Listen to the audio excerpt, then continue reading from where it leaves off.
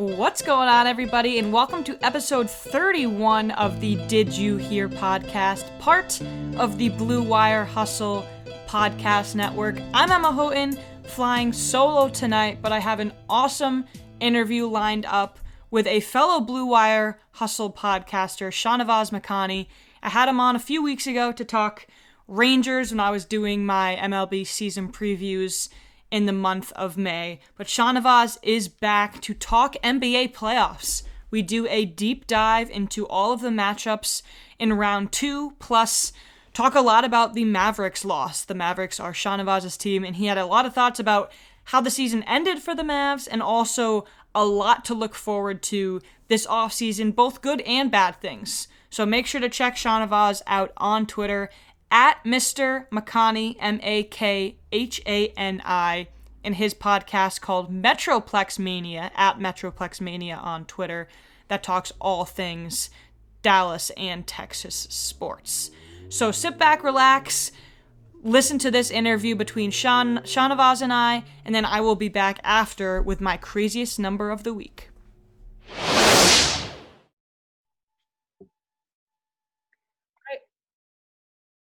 Well, Shahnavaz, thank you so much for joining me. It's second time coming on. We did a Rangers preview back in May. We'll probably have to revisit that at some point. You might not be, just like I said before we started recording, it might be too fresh to talk about the Mavs loss, and it might be too fresh all season to talk about the Rangers. But thanks for coming on with me. Absolutely, Emma. Anytime. Thanks for having me. So Pat and I haven't done too much NBA, like I mentioned, and as people know, we've been doing a lot of MLB stuff, but I wanted to do a playoff episode, and I actually think this is a really good time for it because as we're recording Tuesday night, game 1 of Jazz Clippers starts. Let's start there and look back. And Shahnavaz, as a Mavericks fan, make sure to go check out his podcast, Metroplex Mania, which covers all Texas sports.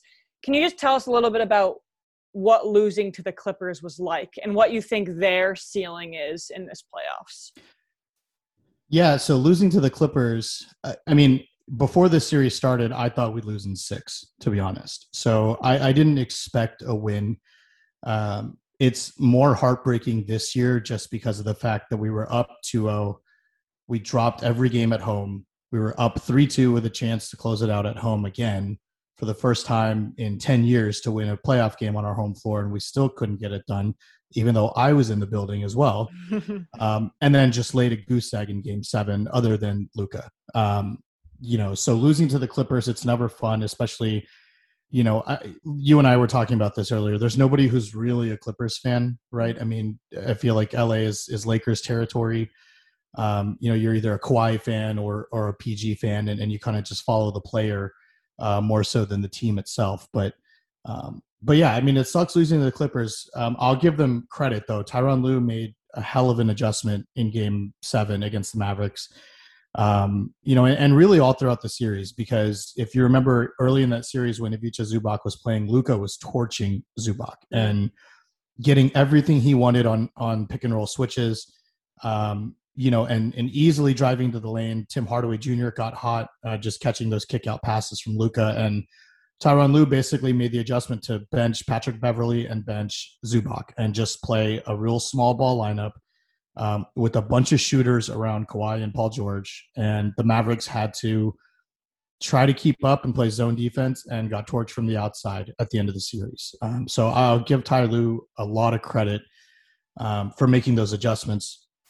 Their ceiling, I mean, I think their ceiling is still the same as it was last year. I think this is a title contending team. Mm-hmm. I think you've got a top 3-4 player, however you want to rank them, in Kawhi Leonard. And I think he showed in game 7 that he's still a top 3 player, and he's totally arguably the best 2-way player in the NBA still. Yeah. The way he locked down Luka, even, switching on pick and rolls. I mean, he was on Luka the entire game, even though Luka put up 47. You have a guy like that. Paul George looks better than he did last year. And, all the playoff P, is now on Porzingis instead of Paul George, unfortunately. But he looks good. And the guy that I was telling my brother-in-law this at the game on Friday, the guy I hate the most on the Clippers is Reggie Jackson. for some he reason was lighting it up. It to me, it's just like, man, like this, he doesn't defend well, in my opinion. He doesn't have great ball handling skills, but he can shoot the crap out of the ball. And it's ridiculous. Because at the end of the day, a team like the Mavericks, who have as many defensive deficiencies as they do and have to go double team Kawhi Leonard or Paul George, it's an easy outlet pass to a guy like Reggie Jackson. So I think if all their pieces are working together, they're a title contending team. Will that happen against the Jazz? We'll find out. Yeah, that's such a good point about Reggie Jackson, because when everybody was going after Rick Carlisle and saying that he was no longer the man for the job, you game plan all you want against Kawhi, against Paul George. You don't expect Reggie Jackson to be shooting the way that he does. I think you could arguably say that Rick Carlisle, I'm having trouble with that name, did a excellent job coaching. I don't know how you feel about that, but I think he coached well throughout the series. I thought he made adjustments well. And until game 6, he did a pretty good job limiting both Leonard and George. Do you agree? Yeah. I mean, I think at the beginning of the series, the Clippers were caught off guard because I don't think they expected Luka to be as hot as he was. Totally. And I think for them, Luka, if you can find the clip everywhere. I mean, it was on Twitter, and it was my favorite clip from the series was when Luka backed down Pat Beverly and hit a fadeaway over him and yelled at him, telling him he's too small. And I think right at that point, Kawhi, everybody was saying, well, why isn't Kawhi just sticking on Luka the entire game? Yeah. Right. And I think the Clippers were fine with Luka, going off on them. But when Tim Hardaway Jr. got hot, Dorian Finney-Smith got hot. It was just him going off. Yeah. At that point, they were like, we got to lock down Luka and let's let everybody else beat us. And I think Carlisle had the same mindset. And I've gone through this a lot the last few days. Carlisle hasn't won a playoff game in 10 years. Mm-hmm. At some point in time, there's accountability for that. But I think with the roster that he's given to be a 5 seed, especially through all the COVID issues that the Mavericks went through this year, through all the injuries, the failed Josh Richardson experiment, I think Carlisle still did a great job coaching. I just think the Clippers are the worst matchup for the Mavericks. They up and down that roster. That's had the Mavericks played Denver, if the Clippers hadn't tanked the end of the season, could they have won? Possibly. I mean, I don't know without Jamal Murray on that team, but the Clippers have always matched up well against the Mavericks, and Carlisle did the best he could. I totally agree. So talking about adjustments, small ball, that's everything I wanted to get into. Jazz Clippers, it starts Tuesday night. Mike Conley is out for game 1 at least, which has huge implications. But I am so curious to see specifically how much time Zubac is going to get.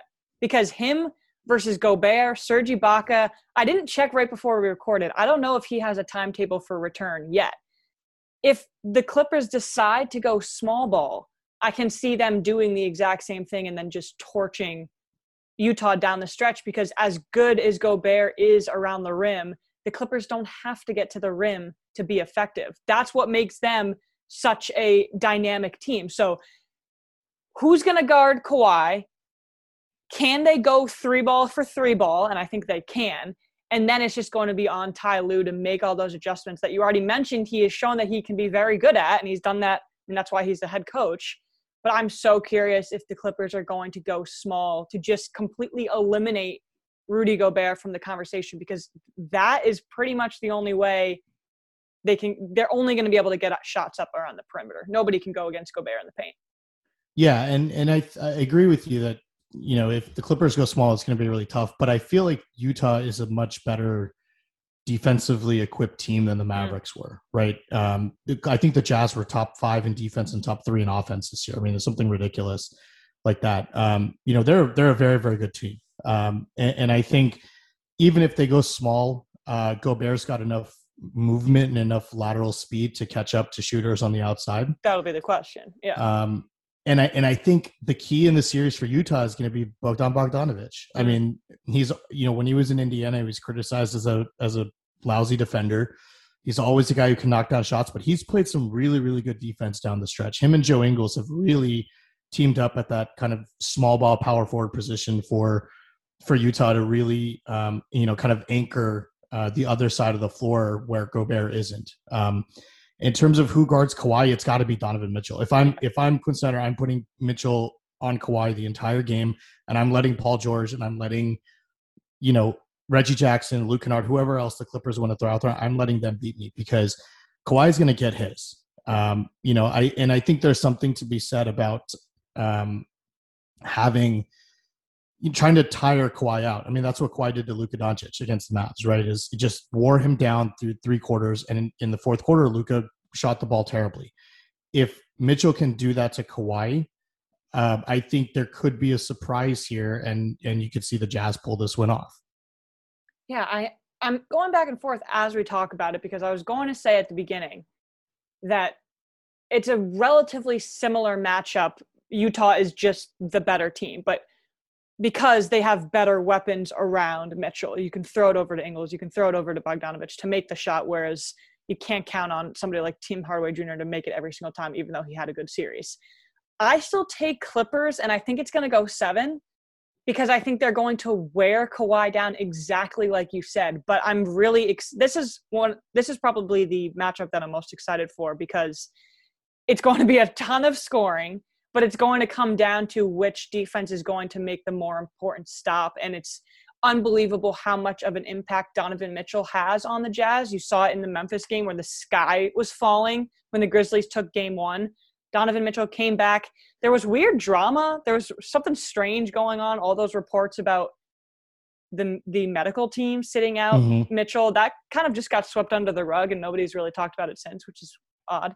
But yeah, Mitchell versus Kawhi is going to be a nasty matchup. Ton of offense. Yeah, and Mitchell is somebody, I read this the other day and it just clicked for me as soon as I read it. And if you're an NBA fan, you'll kind of understand it as well.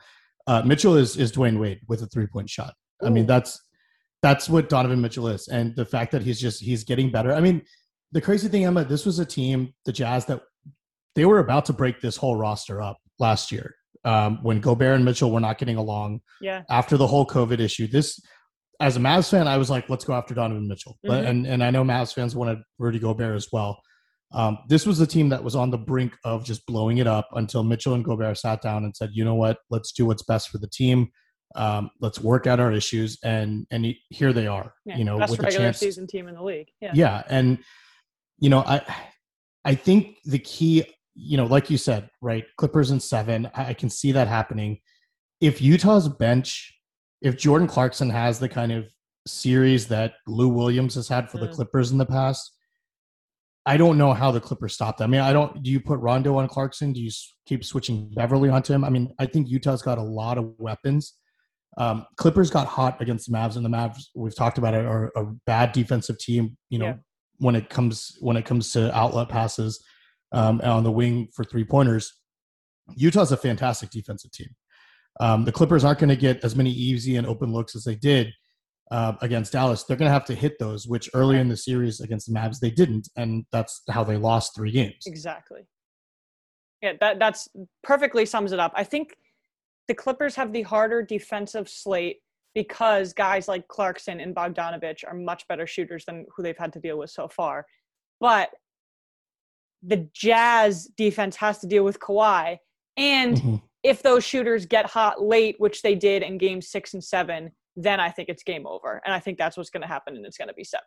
And Kawhi just looks like a different animal right now. He just refused to let the Mavericks win. It was unbelievable to watch. He bullied us, game 6 and game 7. I mean, he absolutely torched us. Yeah. It was a miraculous performance. I mean, even as a Mavs fan, we're sitting there watching like, this guy is crazy. I mean, as you can play as good a defense as you want on him, but he's going to hit his shots. And if he plays like that, they're going to be tough to beat. Yeah, man. I'm excited for that one. Let's shift to an interesting offensive versus defensive scheme here. Bucks Nets. This was a pretty heralded one too. Bucks are up 2-0. Is it over? Nets are up 2-0, right? Yeah, sorry. Did I say Bucks? Okay. Yeah, Nets are up 2-0. I was like, did I misread the score last night? No. 125-86, I think was the score Monday night. Nets just absolutely dominated from the beginning. The key to me is the bench players, honestly. As much as going to be said, KD is KD. We know that. But I'm going to ask you straight up, is this series over 2 games in? It was over before it started, in my opinion. And look, I love Giannis. I think Giannis is a top 6-7 player in the NBA. But the limitations of that roster after giving up what they did to get Drew Holiday, giving up, cap space to sign Middleton and keeping, I mean, Middleton's been awful. Middleton has just been a train wreck this postseason, especially against the Nets. There's a lot of questions around Budenholzer, not making adjustments against the Nets, but the Nets coming, I mean, this was a team that on paper is one of the best offensive teams we've probably seen in NBA history, right? You've got 3 of the top 5 scorers in my mind in the NBA. But defensively, they were awful. I mean, it was more of just, can they outscore opponents? And now they're locking people down. I mean, they are playing phenomenal defense. I think a lot of credit goes to Steve Nash, the adjustments he's made. But when you've got Kevin Durant, who looks to be Kevin Durant pre-Achilles injury, it's going to be very, very difficult to beat them. And they're doing this without James Harden, which is amazing. I mean, Landry Shamet was hitting big threes last night. Nicholas Claxton, who was an afterthought draft pick for them when Kenny Atkinson was coach, I mean, he's putting up big numbers. Blake Griffin seems rejuvenated, and they're doing this without their defensive anchor, Jeff Green. Mm-hmm. I don't see how Milwaukee, without steady production from Chris Middleton, pulls this out. And when you stack it up like that, Brooklyn still isn't even at full strength. They're not even reaching the potential that they have. I don't think Milwaukee gets swept. I think they get it to maybe 6. I'm going to lean 6, Brooklyn in 6. But what really stuck out to me, just looking at the box score the next day, Portis had 6. He was 1 for 5 from the field. Bryn Forbes had 10 points off the bench. Going to Brooklyn now, Mike James had 10 points. Claxton had 4, but he also had 4 rebounds. Perry had 8. That you're just not seeing that production on Milwaukee's side. And then when you have to deal with the resurgent Blake Griffin, I didn't watch the dunk live. You know what dunk I'm talking about? Yep. I mean, it's like 2016 version of Blake Griffin. Where did that come from? It's Lob City Blake. What it is. It's insane. So when you're going against that, plus the 32 from KD, plus the 22 from Kyrie, you can blame it on Coach Bud all you want, but you're also just playing a superior team. Yeah, and the second that the Nets, I thought the Nets would make the finals with KD and Kyrie. Yeah. When they first got them, I thought it was over in the East anyway. As soon as they got Harden, I said they're going to win the championship. I mean, even if the Lakers had been healthy and played the Lakers, I think the Nets still would have won. But one interesting thing about Milwaukee, and it's funny because, and I keep referring back to the Mavs, but I'm still salty about what happened. No, go ahead. It's funny because a lot of people talk about the reliance on one superstar, right? And people are talking about getting Luka a second guy, and what happened to Porzingis and et cetera, and we can talk about that another time. But I look at Milwaukee and they paid Chris Middleton a lot of money, but people forget Chris Middleton was not a highly touted draft pick. Chris Middleton was a developmental project that the Bucks developed, and then he had an all-star season. He had they paid him. Did he deserve it? Absolutely, but he's not. Is he the second star that needs to fit alongside? I mean, Giannis re-upped last year, signed that Supermax, and Milwaukee went out and got Middleton back, traded everything for Drew Holiday, signed him to an extension, and they're really failing Giannis right now. It's just playoff mediocrity year after year. And they go out and they put all their cards on the table and they get Holiday and they entice Giannis to sign. And Chris Middleton at the beginning of the season, oh my God, he is the second best player on a championship team. And then Dante DiVincenzo goes and gets hurt. And now all of a sudden you have no depth at point guard. You have no bench depth. Where are you getting this extra production from? And then it's the same thing year after year. It's an interesting discussion, and it really does actually relate well to Porzingis because the Mavs could have the same type of offseason. And then in the playoffs, things just switch, and it's just a different beast. And I'm not saying that Budenholzer should be excused for any of that, or even Giannis isn't playing as well in the playoffs year after year as he does in the regular season. But something about this Bucks teams, it's truly just odd how this continues to happen year after year, and they can't get over that hump. Yeah, I don't get it. I mean, Giannis is a is a beast unto himself. I He's mean, a the guy's transcendent player. Yeah, absolutely the guy's a phenomenal player, and you put a defensive specialist like Holiday next to him who can knock down threes. You know, exactly. the perfect kind of guy who can catch. I mean, every team would love to have a guy like Drew Holiday. Mm-hmm. It's just it's something about, like you said, coming to postseason games and just not showing up, and I don't get it. And the difference now is that the thing on Budenholzer has always been playing the starters more. So, Mm-hmm. okay, he starts to play the starters more. But now, even if these guys get past the Nets, which I don't think they will, they're going to be gassed for the Oh Eastern yeah, Conference Finals. And then they're going to be even more gassed for the NBA Finals were they to get there. So it really is a lose-lose, compounded with the fact that they can't shoot to save their lives. yeah, and I think the loss of DiVincenzo hurts. I mean, that Yeah. guy seemed, I don't watch the Bucks very often, but just watching, some of their games, I mean, he seems like one of those core glue guys, right? The guy that kind of motivates people, and the guy that, defensively, has gotten a lot better over the last year or two. And losing him hurts me. That's another guy. That's another defender you can put on Kyrie or put on whichever Nets shooter is hot. And I don't know what they're going to do if Harden comes back in the series. Then, I mean, you think it goes to 6. I would say 5 maybe. But if Harden comes back, I could see the Nets sweeping. Yeah, I could certainly see it happening. And DiVincenzo is totally one of those guys. You don't realize how important he is until he's not there anymore. And now the Bucks have no options. Yeah. So I would like to see, I'm not a Bucks fan. I have no affiliation to them, but I would like to see the Bucks do well in the playoffs just because they've been working so damn hard to get there and things keep getting in their way. But let's shift to Hawks, Sixers, and then we'll end with Suns, Nuggets, which I think is a really good series. It's becoming the Trae Young show. And actually, I hadn't thought about this right now with the whole Doncic connection. I thought Hawks, Knicks, I watched every single minute of that series. I thought it was absolutely amazing. Didn't watch Hawks, Sixers live, and I honestly didn't feel too much of a pull to because it was a blowout at times. Sixers were able to bring it back. It's another schematic nightmare, basically, because you think you put all this work, you put all this practice into setting up defensive game plans where you shut Trae down. And then you have Kevin Huerter coming off the bench and making 3 threes. You have, Bogdan Bogdanovic, who all of a sudden has turned into the saving grace in Atlanta and a guy they need to lock down forever because it's going to be Bogdanovic and Young for years and years and years. They didn't even have DeAndre Hunter didn't play in game 1. John Collins. You could keep going down the list. It was a crime that Ben Simmons didn't play on Young sooner in the game. I think that drastically changes things. But if the Hawks are going to make 23s, it doesn't matter who they're playing. How do you game plan against that? It's tough. I mean, Philly is a great team. I with a healthy Embiid, Totally. I think they're different. They're a completely different roster. They're a completely different team. Philly, I don't know why everyone is normally so high on them. I personally am not a Ben Simmons fan. I know, I understand the skill set and I understand what he brings to the table, but I don't think him and Embiid work.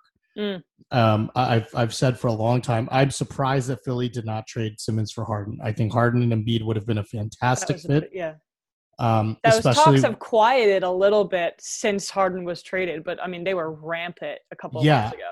Especially with Daryl Morey as their GM. Yeah. Right. I mean, I thought it was an obvious kind of, Daryl Morey leaving Houston and then bringing Harden with him. Right. Mm-hmm. It was kind of like, all right, well, set up beforehand. Yeah. I just think, I don't know why Philly just Atlanta has so much ball movement and so many young athletic guys, and Philly plays at a much slower pace, it seems like. So, when they go up against the Milwaukee, who also plays a slower pace, right, with Giannis kind of getting into position and backing people down and kicking the ball out, Philly can be really, really effective. Mm-hmm. But when you've got a team like Atlanta that's just slinging the ball all over the court, from one corner to the other, and you've got Trae Young who is, you talked about the Doncic connection. Looking, obviously now you can say it's a win-win for both teams, right? I mean, at the time people were saying, and I would still take Doncic any day of the week over Trae Young, just Me too. For the skill set. But team-wise, Travis Schlenk has done an absolutely amazing job at building that roster, and that's where the Mavericks have failed. is putting people around your superstar to succeed. The Hawks identified what Trae Young's weaknesses were, what his strengths were, and built that team in a very short time around him, right? They bring in Danilo Gallinari. They bring in Bogdanovic, who should be a buck, but they, screwed the pooch on that one. Yeah, exactly. Looking now on what Bogdanovic could be doing on Milwaukee, it would have been amazing. Gotta right? hurt. Yeah. You bring in Clint Capella, who was shuffled out of Houston like he didn't matter, right? And he's been great for that team. Their front office has done a phenomenal job of building that roster. I thought they would beat the Knicks. I didn't think they stood a chance against Philly. But after that game, I mean, I could see this one. I could see them pushing this. I think it's all going to depend on Embiid's health. Yeah. If Joel Embiid comes back, I think the Sixers can win the series. Sorry, finish. Go ahead, finish. Oh, I was just going to say, if Embiid is out, there's a very realistic chance that you'll see the Hawks in the conference finals.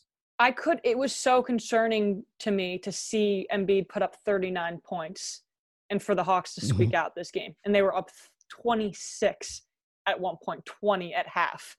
What more does Embiid have to do? I can't imagine a situation where he has to do anything more. Plus, he's playing on this torn meniscus. I couldn't believe he was playing anyway. I can't imagine him playing every single game in the series. I just don't think his body can do that. Yeah, I completely agree with everything you said. The Hawks look like the winners right now because the front office has done such a good job building around Trae. It doesn't at this point, it doesn't even have anything to do with the talent between Trae Young and Luka Doncic. It's just the way that the executives have built around them, and that's why the Hawks look so good. I can see this core being good for years and years and years. I mean, Gallinari is probably the oldest guy on that roster. Trae Young is 23? It's insane. And the fact that they're even putting up a fight against the maybe first or second best team in the East, depending on how you feel about the Nets, I couldn't believe it. I have a crazy stat for Trae Young. He's the first Hawks player in franchise history to have at least 35 points and 10 assists in a playoff game.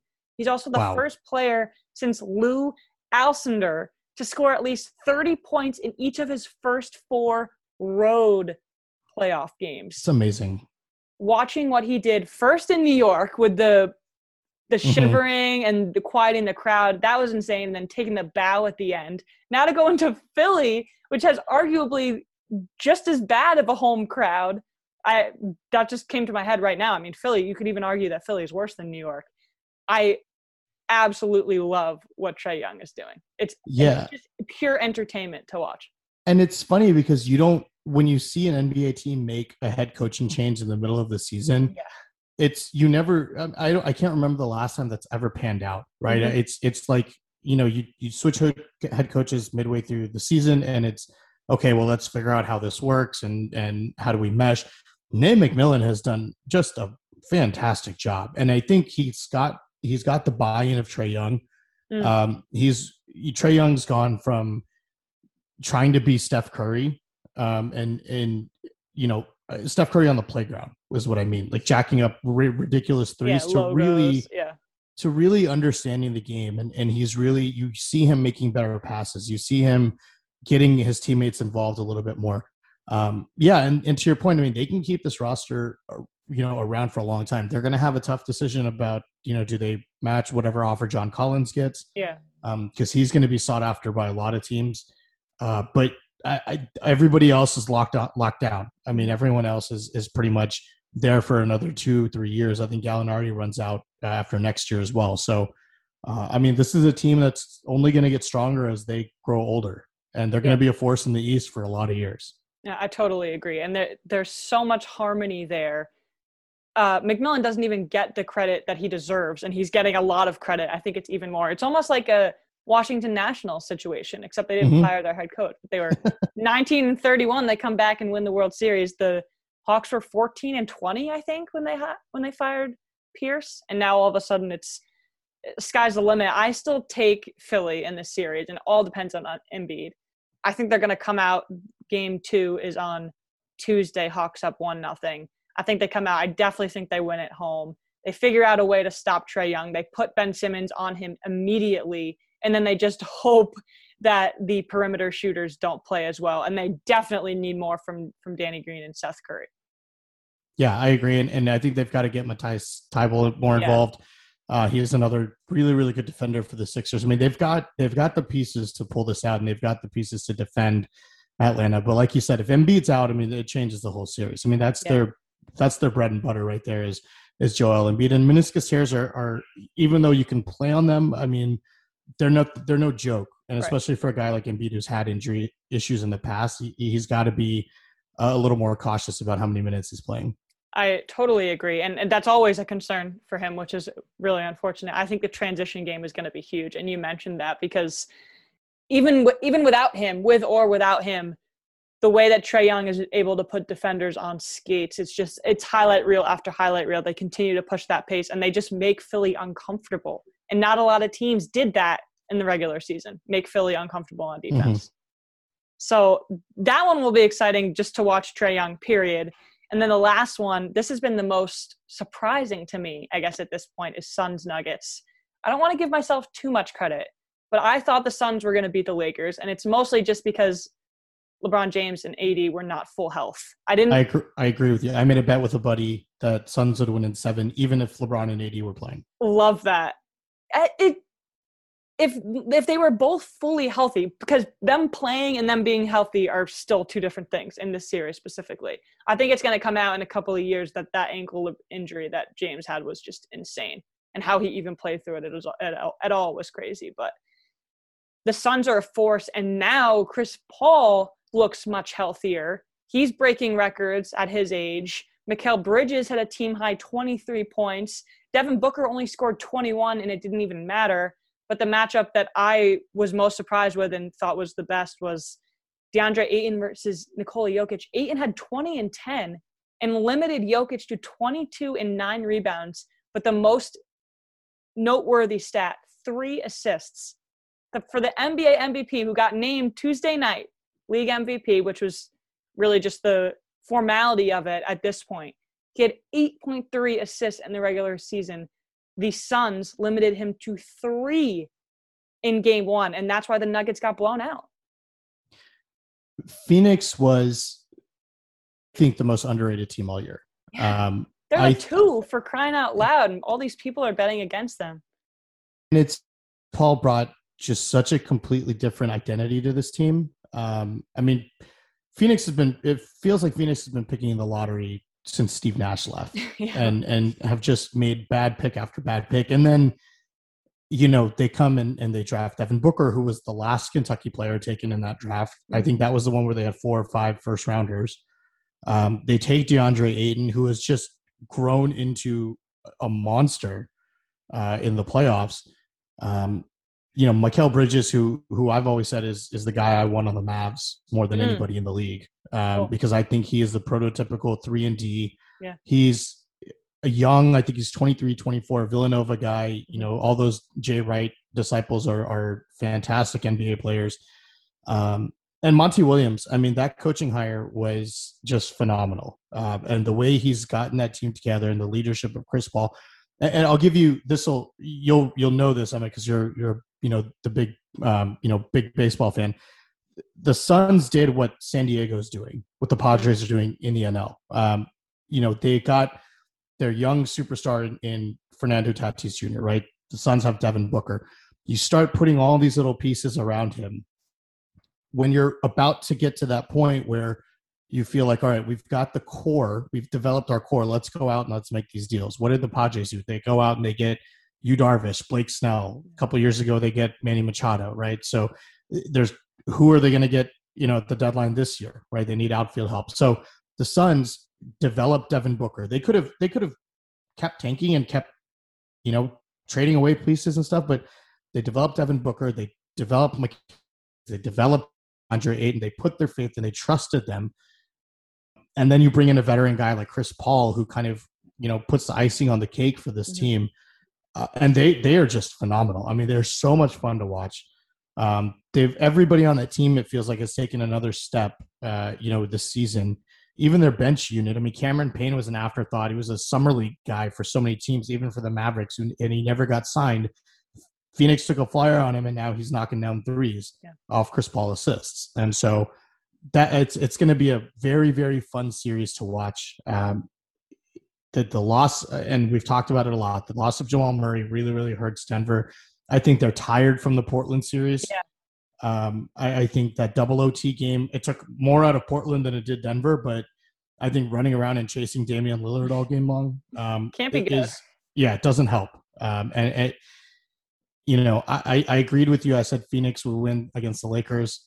I could see them pulling this off against Denver. If they can limit Nikola Jokic, I mean, then Denver's really banking on Michael Porter Jr. to go crazy, and I don't know if he's ready yet. Yeah, I think if Jamal Murray was in this picture, it would be different, and it would be the three-headed monster. And it puts less pressure on Porter, who seems to always – I don't know, maybe he misses the big moments, but I absolutely love the Padres comp. That is literally perfect. And it started with even a guy like Eric Hosmer years ago. They just slowly put the pieces together, and that's what makes the Suns so successful. They didn't rush it. They let a guy like DeAndre Ayton develop and become the player that he is. Devin Booker was pretty elite from the beginning, but Bridges, he was that draft day trade. He was supposed to go to the Sixers. I would love to see Brunson and Bridges together in Dallas too. That would be pretty cool. That I made that trade in 2K earlier, so I'm trying to go through my Mavs off season now. Yeah, there are just so many weapons on that team that are scrap heap might be a little harsh because nobody was certainly labeling Bridges as a scrap guy, but just making moves that no other front office was making. And now they're so successful now. And Tom Thibodeau won Coach of the Year. It easily could have gone to Monty Williams too. I think and another big piece. Another big piece for Phoenix is Jay Crowder. I mean, Jay Crowder's a guy that had two offers before he signed with Phoenix. It was Phoenix and Dallas, and Dallas couldn't get a starting spot. And so he took Phoenix's offer. And the way he's meshed, he's always been a very good glue guy. He's always been a guy who can knock down a corner three. He's played out of his mind as well. Yeah, it's for all these matchups that we've talked about, we basically had two options. You either put all your efforts into stopping Trae, and then you let Trae Young, and then you let the perimeter shooters get you down. And that was to Philly's detriment. You do the same thing with Jazz Clippers. You play small ball, you try and mix things up, and then maybe somebody like Bogdanovich has a good game and torches you.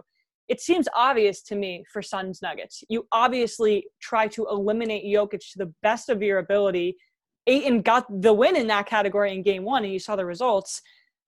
Without Murray and with Porter scuffling the way he is, it's a no contest. If you eliminate Jokic, I think the Suns come away from this easy. Of course, it's no easy feat to eliminate Jokic. He was the MVP for a reason. I think he rebounds in game two especially. But this one seems a little more simple to me, as in you don't have Will Barton. Monk is coming back, I believe. Or Morris, I'm sorry. Morris is coming back, but the Nuggets just don't have the weapons that a lot of these other teams do. And I think that spells an early loss or not a deep run in this playoffs. Yeah, and without, like you said, without Jamal Murray, I mean, losing your second best player is always tough, right? You saw what happened with the Lakers and losing Anthony Davis and LeBron James throughout the year, right? I mean, they completely faltered. We've seen it with a bunch of other teams too. Losing your second best player always hurts. This is a two superstar league now, where you can't just have one guy who's carrying the reins. Right. Portland is not a good defensive team by any means, and so Nikola Jokic going crazy on Nurkic, and Michael Porter Jr. having 25 in the first half is not surprising. Phoenix knows how to play defense. Phoenix has a lot of good wing players who can guard Denver's secondary guys. So, if I'm Phoenix, if I'm Monty Williams, I'm doing everything I can, like you said, to stop Nikola Jokic. If you do that, Phoenix could easily win this series. Yeah. And I think Phoenix, we pretty much agreed on all of them. So we said, just to recap, Phoenix in 7. Are you going to say that the Nets are sweeping 4? I'll say 5. I'll say gentlemen's sweep, because I think there's one 50-point Giannis game that's coming. Yeah. I just think out of anger, but that's I can't works. See. Win's a win. I'll say Nets 6. We both said Clippers 7, right? Correct. And then Sixers in 6. Depending on Joel, that's the really, really tough one for me. I'll say Sixers and 7. I think that goes 7. I'm really happy that a lot of these series are going 7 games because it just means more like phenomenal basketball, and so it's just a fun time. The star power right now is kind of astounding, and Pat and I talk about it all the time to bring it back to the MLB too. Like, for all of the complaining that's going around about the quote unquote unwritten rules and how bad of a state the offense is and all that, the young core of baseball is absolutely electric with the players you have. You have Acuna, Soto, Tatis, his name just slipped out of my head. And then in the minor leagues, like Bobby Witt Jr. and Wander Franco, all these guys, it's insane. If you could go through the same exact list with all of these matchups right now, Trae Young, Luka Doncic, Kawhi, it doesn't matter who gets eliminated. There are always these players that are stepping up. And I'd love to see a Jamal Murray bubble-like performance, or a team like Miami last year in the bubble resurfacing. I don't know who those candidates are, except maybe for the Hawks. And even though the Jazz were the best regular season team, there have always been questions about how they're going to translate that to the playoffs. But yeah, I don't know if any of these series could be in any better spots than they are right now. If Bucks Nets is the quickest game or the most blowout, we're in a pretty good spot. That's a lot of good basketball. Yeah, absolutely. And I think right now, especially after last year, the bubble, and I think people are tired of, we had we had Cavs Warriors for so long. We've had LeBron every year in the finals for what seems like an eternity. I think, not having, that kind of star power, and keep in mind, this was a very short season, right? I mean, games were reduced. It was only 71 days from the bubble to the start of the season this year. So a lot of these players that generally need rest in the off season and need that 6-month break didn't get it. And we're seeing the effects of it now. But it's opening the door for other teams to kind of step in and realize their potential and see what pieces they have moving forward. And I think it's fantastic for the game of basketball. I totally agree. I'm trying to find a graphic I saw on Instagram. I'm not going to be able to find it now just as we're talking, but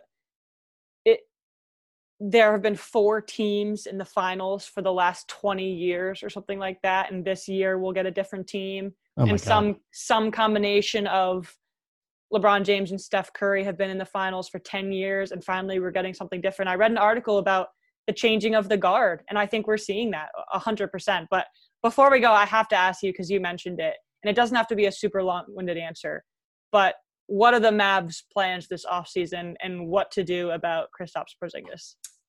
Glad you asked. So I'm actually recording a podcast about this tomorrow, and I might change my mind by that time. Yeah. So we'll see. But okay, so I watched the series, and it looked like there was a lack of trust from Mavs players to Porzingis. I understand the deal that was made at the time, right? You're getting a guy that arguably was, Kevin Durant called him the unicorn. That's where the nickname came from. Absolute star in New York. Yeah.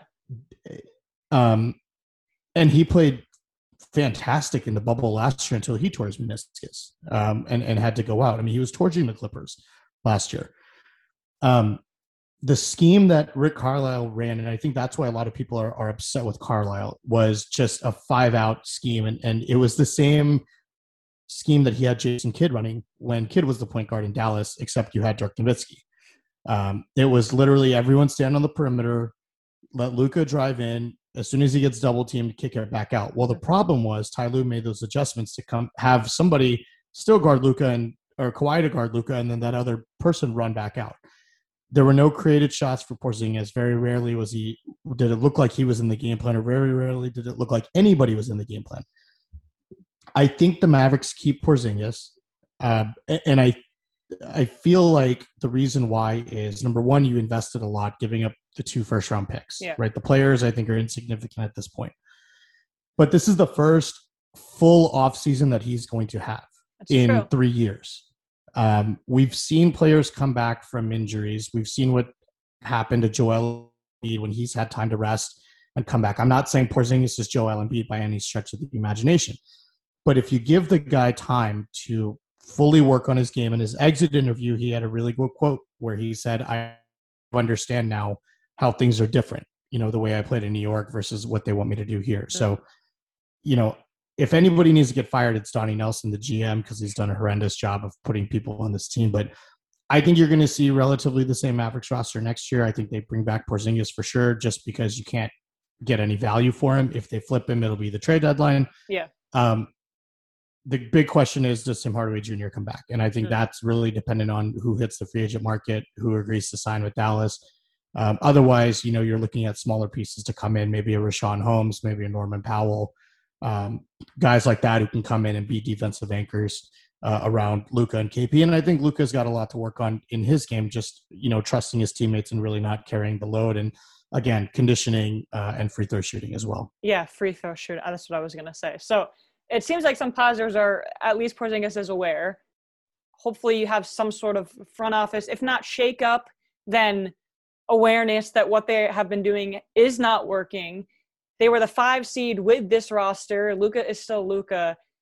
What concerns me is the first thing you said is the lack of player trust to put the ball in Porzingis' hands. And maybe it'll just take the full offseason to do that and just more meshing. Hopefully next year is a seemingly normal season without any COVID restrictions and things just continue to get better. You saw it in Utah and look what happened. Exactly. And people forget that Luka and KP have not played that many games together. Yeah. And a lot of that is Porzingis' health. I mean, this year he came back, the season I said it earlier, was the offseason was 71 days, right? You're talking what, two months and a week? I mean, that's not a lot of time for people to recover. Porzingis didn't play the first month of the season because he was recovering, and then in some ways was rushed back. The NBA season was supposed to start in January, started in December instead.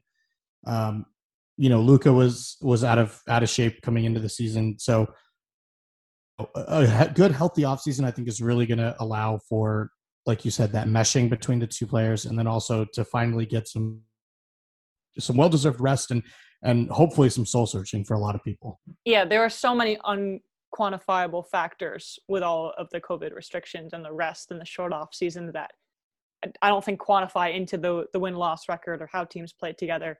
They just need the rest, A, and B, the full off season. How many teams were able to have in-person bonding? It doesn't seem like there was any of that. At least in baseball, they weren't able to have that. So there's just so much stuff. But I think the Mavs are a fun team to root for. I hope they continue to build around Luka the way that they should. And I agree with you. I think they keep Porzingis. If nothing else, then to part ways with him at this point, you already invested. What's the point? Maybe at the deadline.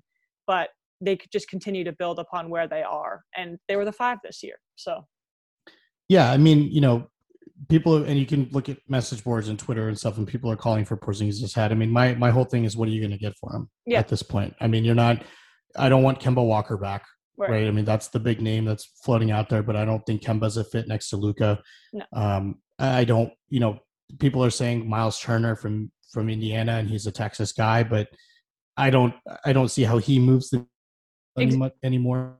Porzingis does. I mean, a healthy Porzingis with Luka is a fantastic duo. I mean, they were the highest scoring duo in the bubble last year in the playoffs. So when he was healthy, so when you get into this offseason, if Carlisle and KP and Luka can figure out a way to scheme this all together, figure out what worked in last year's bubble, and keep Porzingis healthy, the sky's the limit for this team, to be honest. And they'll come into next year after next year with loads of cap space, and we'll see what happens at that point. Yeah, and you said it perfectly. It's making moves that are going to move the needle, not just because Porzingis had a bad series and they need to make changes. Let's not overreact to all those people on Twitter. But exactly. Yeah, I'll leave it at what you said because I think that's very positive, and I like ending on positive notes. But make sure to go check out Shahnavaz's podcast, Metroplex Mania. You can find him on Twitter at Mr. McConney. Shahnavaz, thank you again. Always fun to talk with you, and I'm glad we were able to do an NBA playoffs. We got a lot of good stuff going on. Yeah, I'm very, very happy. Thanks, Emma. I love being on. I can't wait to do it again. Awesome. All right, well, thanks again, Shahnavaz, for coming on. Always awesome to talk basketball and baseball with him. We mentioned we were able to get a bunch of baseball references in there, which is always funny. I'm going to pull it to baseball now for my number of the week, and I'm putting a bow on the walk-off that Pat and I dropped on Friday when we previewed both the Cubs-Giants series and the Red Sox-Yankees series. Just as a side note, both of those series were incredible. Boston Red Sox especially. As a Red Sox fan, obviously, I was ecstatic with the 3-game sweep. It was the first time since 2011 that the Red Sox swept the Yankees at Yankee Stadium. Barack Obama was president at that time. Rolling in the Deep was the #1 song. Some cool stats that I saw about that. But the craziest number I heard this week is 33. And that is because as of the end of the series, the Yankees have now scored 3 or fewer runs in 33 games this season. The juggernaut New York Yankees, the evil empire, currently sit as of Tuesday night as I'm recording at 31-29. 6.5 games behind the Rays for first place in the AL East. Their recent slump put them in 4th place. The Blue Jays jumped them. The Red Sox are only half a game behind the Rays. It's still a 4-game race. And I'm not saying that the Yankees don't have it in them when Luke Voit comes back, when Giancarlo Stanton finally starts to hit, when they pick somebody up at the trade deadline. And that is a when, not an if, and it's an outfielder. I'm not saying they can't pull things together. I still think it's the best division in baseball. But as they keep losing, 7 games seems like a lot to overcome. 8 games seems like a lot to overcome. And the Rays and Red Sox aren't slowing down anytime soon. So that's 3 or fewer runs in 33 of the 60 games this season. First time since 1972 that they've scored 3 or fewer runs in 33 or more games. On the flip side, the Boston Red Sox, the team that everybody counted out, they didn't have the pitching. The Red Sox were in a rebuild after letting go of Mookie Betts and David Price. Chaim Bloom wasn't the guy.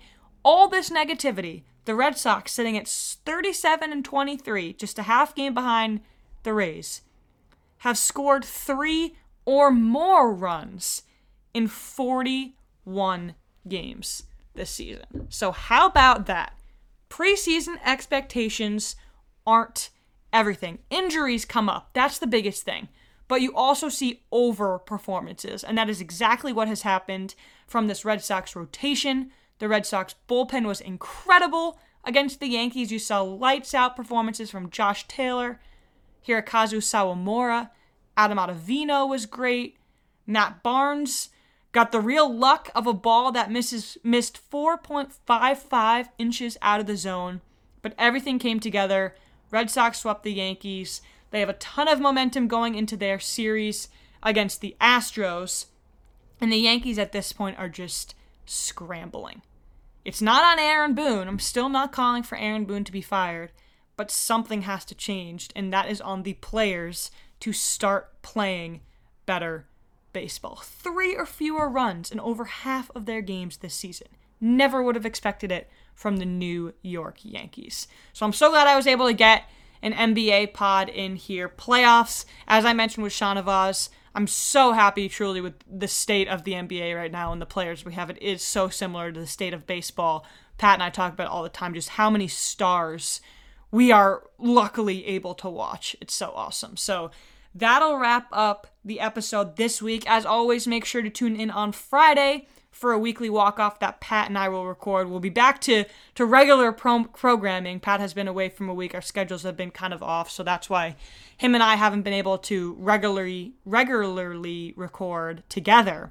But we're back this Friday. Super excited to bring some MLB action. Make sure to follow and subscribe wherever you are listening. The #1 thing you can do to help us and our show is to leave a rating and review on Apple Podcast. Really helps us out, means a lot to us. Follow us on Twitter and Instagram at DidYouHearPod. Tune in to Weekly Walk Off on Friday. And for now, that's a wrap.